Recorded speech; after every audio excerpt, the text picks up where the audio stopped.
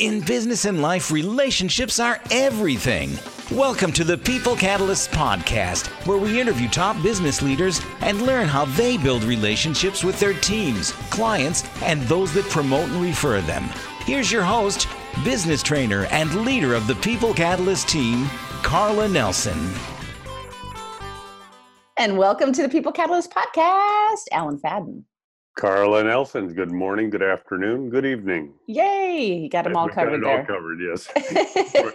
No matter what time of the day it is. Yeah, when people are listening, yes. Yeah, there you go. And a happy next week. Yeah, here we go. Exactly. Because you never know, obviously. And it's funny, sometimes the listeners, we'll get a new listener and then they're just downloading all of the podcasts. They'll go back like 2 years. And so it could be 2 years from now. Well, that'll be 8 months of their life they'll never get back. Oh, no, it's better than that. It's transitional. It's revolutionary. Okay. Here we go. And today's podcast is really super cool. We've been talking about this. My goodness, you've been probably training on this for 20 plus years, Alan.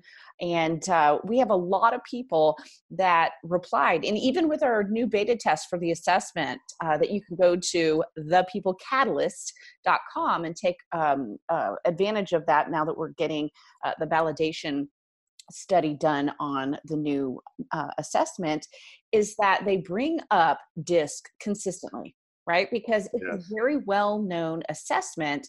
And what we're going to talk about today is the difference between the personality assessment, which is, there's tons of them. There's Myers-Briggs, there's DiSC, and we've talked about, doing some podcast on these so people can understand the differences.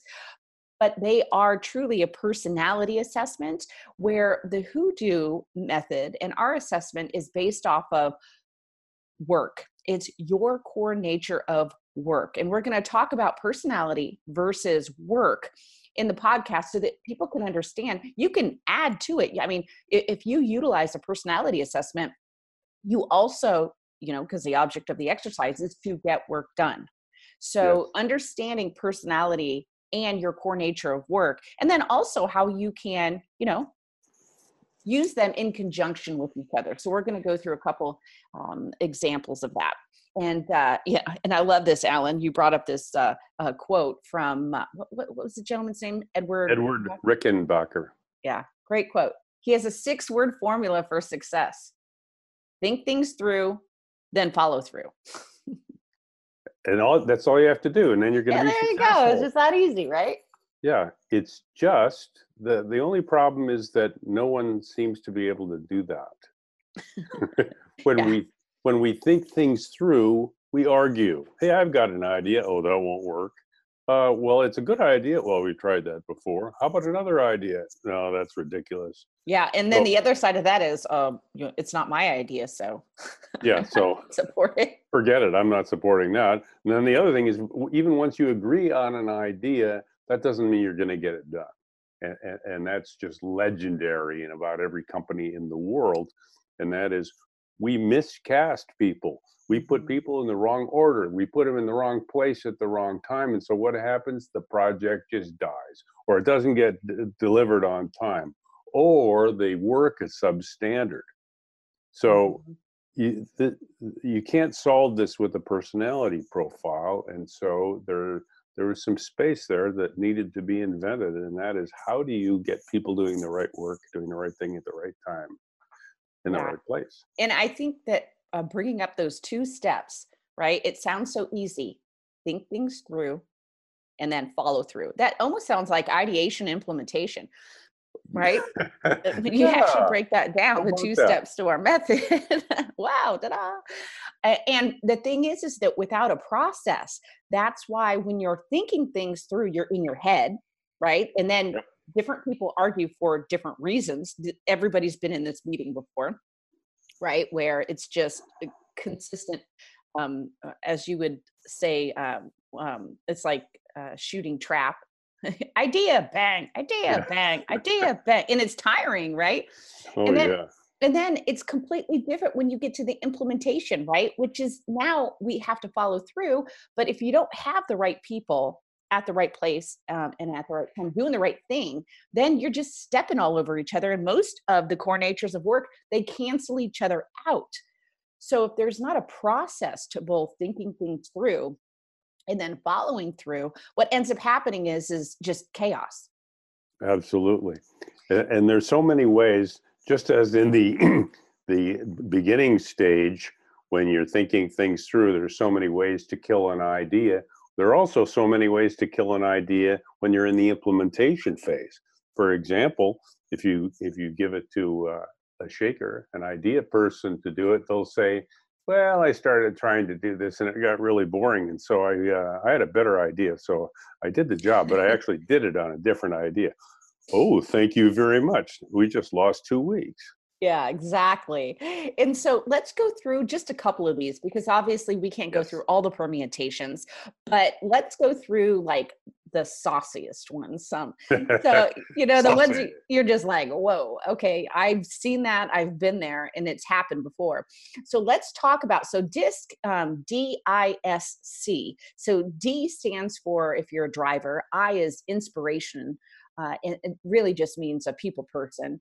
And S is that you are Supportive. like stability, right? It's stable. And then the C is compliant. So you like to follow the rules. Yep.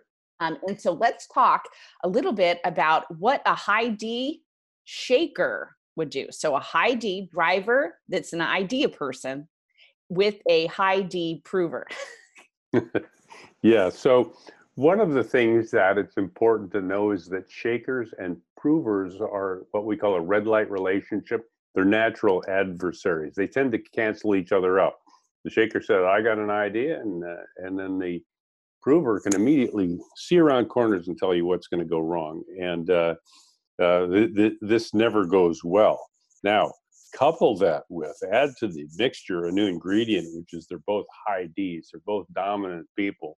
Then you have a meeting just completely hijacked with these two people arguing, one coming up with ideas and defending their ideas, and the other one telling them what's going to go wrong and defending their concerns with the idea. And it derails the meeting, and it's nuclear. There's like it's like a scorched earth kind of a meeting, and most of the people are just trying to calm everybody down or whatever. Yeah, so, and so understanding, those are fun. Yeah, exactly.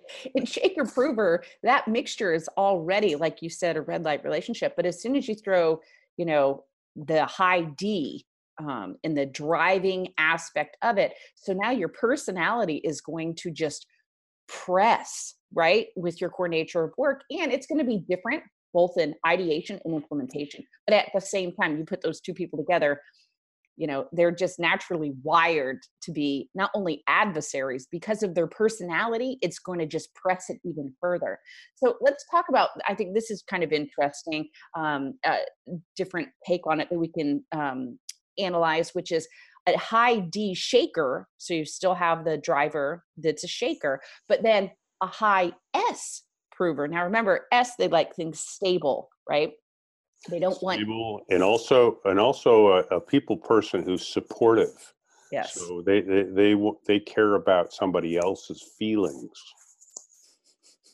So this is a great. We've got a high D who doesn't care, that's running people over. Shaker that likes to come up with their own ideas and have their own ideas supported. Although you have a high S that's a prover that naturally in the core nature of work likes to poke all the holes in things and see around corners, but is a high S and is like things stable and is a supportive individual. Yeah, and it's a big difference. In fact, it's almost the opposite. You're sitting in the first meeting we talked about, and you just like, can we get these people to be quiet? And in the second meeting, one of the people, the high S prover, is being quiet. Why? Because that person can think of all kinds of stuff that can go wrong, but doesn't want to say it because it might be embarrassing to the person who has the idea, or they might be friends outside of work and they don't want to pick on them, and or they just don't even want to start an argument. They want everybody to get along. So now you're dealing with the opposite of trying to get somebody to be quiet. is you want to bring them out, because what's going to happen is if you have a high S prover in a meeting and there's an idea just sailing through easily, that's when you want to ask them, okay, why don't we run the process? The process gets so they can speak up and have freedom to speak up. But they've got to be safe to speak up. And that's why when it comes time to have people challenge the idea, because we need those challenges so that we can solve them and make it a better idea, then the shakers have already agreed to leave the room at that time. They don't want to listen to somebody critiquing their idea. So instead, what we do, we have the shakers leave the room. The highest prover, we say, okay, blow every hole you can in this idea. Nobody's here is here whose feelings can get hurt. Let's go. Bring it. Come on, bring it on all out. And you'll be doing everybody a favor because we can solve these challenges. And I think in the ideation stage, you bring up a great point. And sometimes we can keep everyone in the room if they understand the process. But if they don't, there is a little nugget of brilliance there, which is just have them leave the room so that when the idea is challenged, the individual, especially if you look across personality, they could feel attacked because you're poking all the holes in their idea, right? And so even though the provers love to then poke a hole, so if you have a D prover versus an S prover, you have to create that space. And this is the brilliance of overlaying the core nature of work and the process with then the personality of the individual that you're dealing with. And I think that's where you can get some real, as you would say, the juice, right? And it's not, because at the object of the exercise is still always going to get something done in business, right? It's not about the potluck on Friday or singing Kumbaya or that we love each other. Like I can work with anyone that I don't even like, and they wouldn't even know the difference because, well, as a mover, we don't have a quote unquote, I always say, dog in the fight. We look at people and go, okay, the object of the exercise is to get something done. Of course, talking to the DIID person, we'll get into a little bit of a story afterward. But I think the personal versus work and how you said, Alan, opposites attract. But there is a difference between the personal, like you were saying, the highest prover with the high D shaker, because they might have a friendship outside of work, and how we behave differently in our personal life, especially when there's something at stake. And I think that is kind of an interesting overlay that personalities bring to a table. That is okay. One is personal life, one is work life. Right, and we've actually worked with a team where there was that high D shaker and that high D prover. And so they were adversaries in meetings, but they were like best friends outside of work. And it's like, what? How can this be? And it turns out they would go to movies together, and then they'd, go have a cup of coffee afterwards and say, okay, what was your take on that? And they'd always be interested in the other person's so different perspective. Because it was such a different perspective, and they learned from each other, and they got to be great friends. And this ritual of going to these movies was just wonderful. And so one of that's an example of people who are naturally adversarial, or could be adversarial in the workplace. Once you get them out of the thing where they're actually doing something or need to do something that's important, or where it's at stake or it's work, then the whole game changes. And so that is great. Now, what happens is that oftentimes let's say a shaker, that's an idea person, will talk to a maker and say, wow, you're just the person I wanted to be. I could never do anything like, you're so organized and you're so patient. I just love that about you. And then the other person says, and you're so creative, and I love that about you. And so they get together and everything's wonderful until they start living in the same place. And then the business of the relationship, things like cleaning the house, paying the bills, decisions they make, all of a sudden become a huge problem. And I'll give you a great example. I'm a shaker, and I would always forget where about 20% of the dishes went. So I would unload the dishwasher, and I'd put the 80% where it belonged, where it was clear, plates go with plates. That's pretty easy. But, you get to something like an orange juice squeezer. And so, I'd put it next to the salt, because salt began with S and squeezer began with S. And then I'd immediately forget where I put it. So I was no longer allowed to touch the clean dishes to unload the dishwasher, because it was a disaster.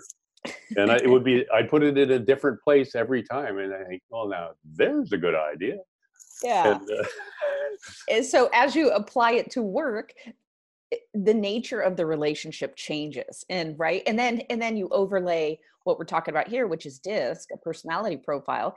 And an interesting thing, when I learned about DiSC, and of course I've done Myers-Briggs and Strengths, all of them. There's an assessment I likely have either studied it or I've definitely taken it. And what I found interesting, and this is probably, I don't know, good 20 years ago, 15, 20 years ago, when I took DiSC, and so for every assessment, there's also a different lens that you can go deeper. So the DiSC profile I took showed the internal, so how you are internally with your team, and then externally, how does everybody else outside of that see you? Yeah. And so one of the things I learned is I was an ID, like out of 199 on both of them. So, but what I learned was internally, I was a D. So with my team, I was like, man, I didn't even realize I could leave dead bodies behind me. And it was simply because I just wanted to get things done, and I wanted them done right for the customers, because those were the people that were paying for everyone's salary.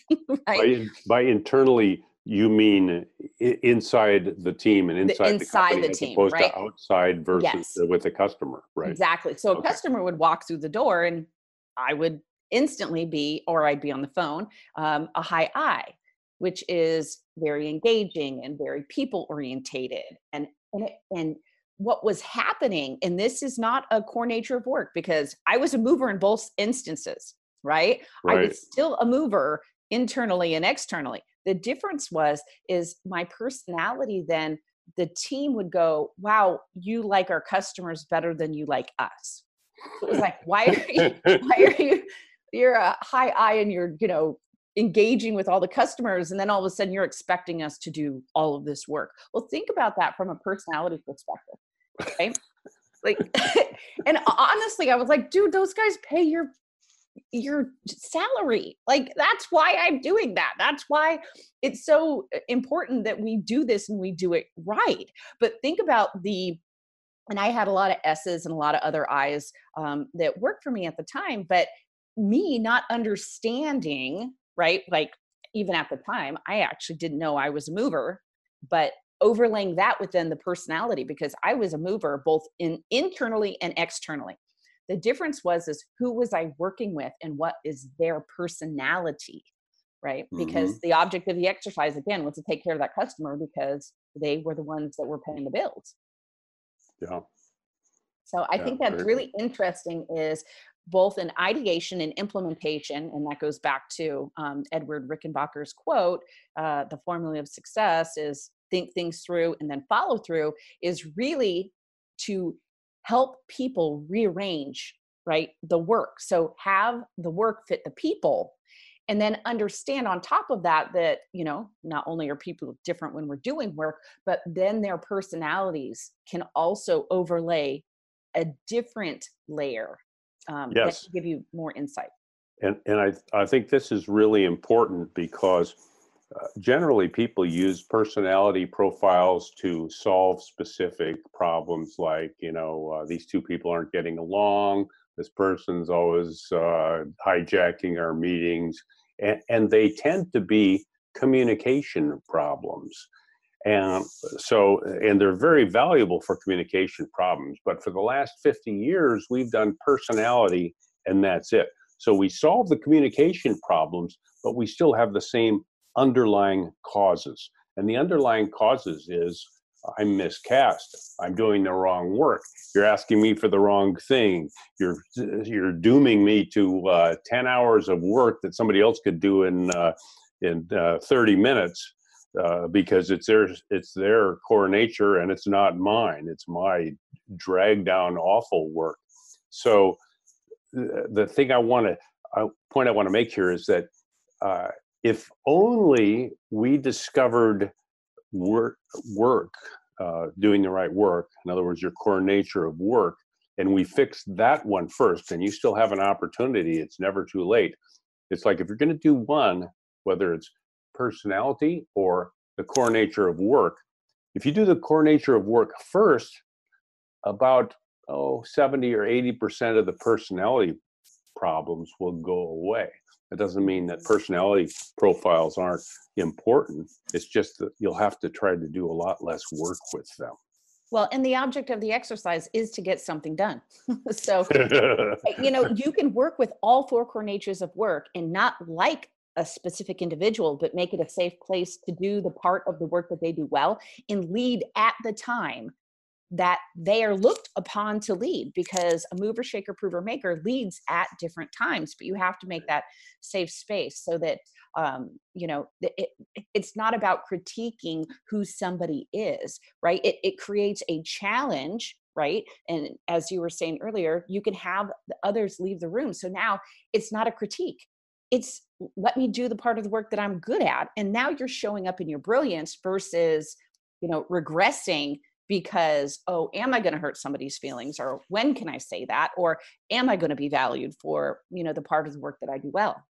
Yeah. And there's another piece about liking somebody. You might think they're fun, they're witty or whatever, but have you ever worked with a person where you like them? Maybe you have nothing in common, but they always give you what you need on time in a high quality, and they are just they're the wind beneath your wings. They support you with the stuff you need, and there are a lot of people that I just adore because they do that, and I don't care if they're interesting at movies or not. Exactly, because when the object of the exercise is to get something done, it's really critical to understand when that person leads and what that person does really, really well. And again, personality profiles are fantastic and can be utilized to give even deeper insight about that. However, in business, the object of the exercise is to get something done, not to sing kumbaya.